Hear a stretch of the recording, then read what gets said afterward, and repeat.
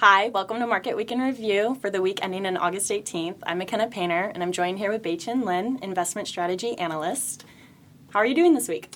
Good. I'm glad that the weather is finally cooling down a little bit here in Seattle. Right? I feel like I'm back in the South right now. Currently, we have some heated discussions about inflation in UK and Canada. Give me a little more insight about that stuff. Sure. So unlike in the U.S., where we had some good news on the inflation report, the inflation reports out of UK and Canada weren't exactly good news. So if we look at the UK first, their core inflation rate was hovering just around 7% year over year.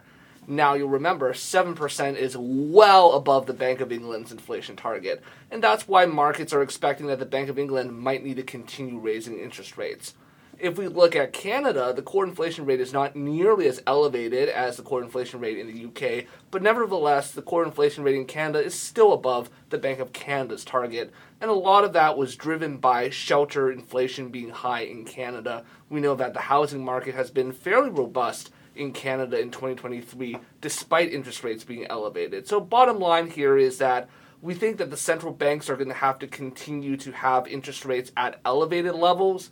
As to whether they need to raise them further from the current levels, that's a little bit more of an open-ended question, because by our measures, interest rates are already deeply restrictive, and additional rate hikes from here on in would mean that you just increase the risk of inadvertently tipping the economy into a recession. So we think for Canada, they should be able to leave interest rates on hold in September. As for the Bank of England, it's a little bit more of an open question on their end as to what they'll do in the next meeting. But again, interest rates, by our estimates, are already deeply restrictive. All right, let's talk about the Jackson Hole meeting next week. Fed officials, they're meeting. What's happening? Give me the rundown. Yeah, sure. So the Jackson Hole meeting is a pretty important one. Even though it's not a big city like Boston or New York, you basically have a group of key people from the Federal Reserve that will gather. And one of the most important speeches at Jackson Hole will be from Chair Powell himself. And so he'll usually give a preview of what he sees in terms of the economic development, and people are going to be listening carefully to hints about how the Fed is likely to respond from here. We know that the Fed has already done a significant amount of rate hikes year to date. Interest rates, by our estimate, are already deeply restrictive.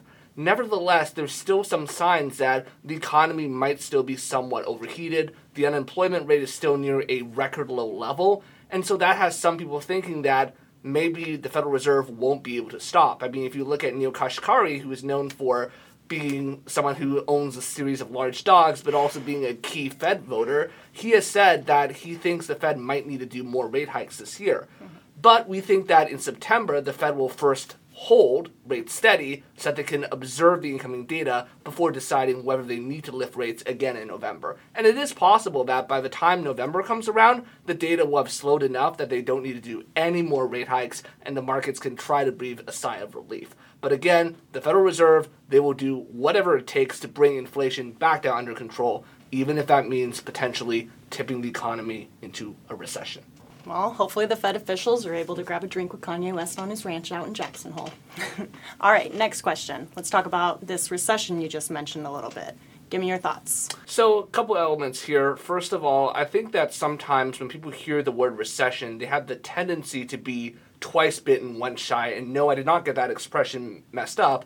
What I mean is that if people think about recessions, they think about the most recent ones that happened during COVID and during 2008, which tended to be more severe. From our perspective, we do still expect that the probability of recession is elevated. We're already seeing signs of leading economic indicators pointing to a slowdown ahead, but we think that because there's a lack of significant imbalances in the economy, any potential recession would more likely be on the mild to moderate side. In other words, not a repeat of 2008 and not a repeat of 2020.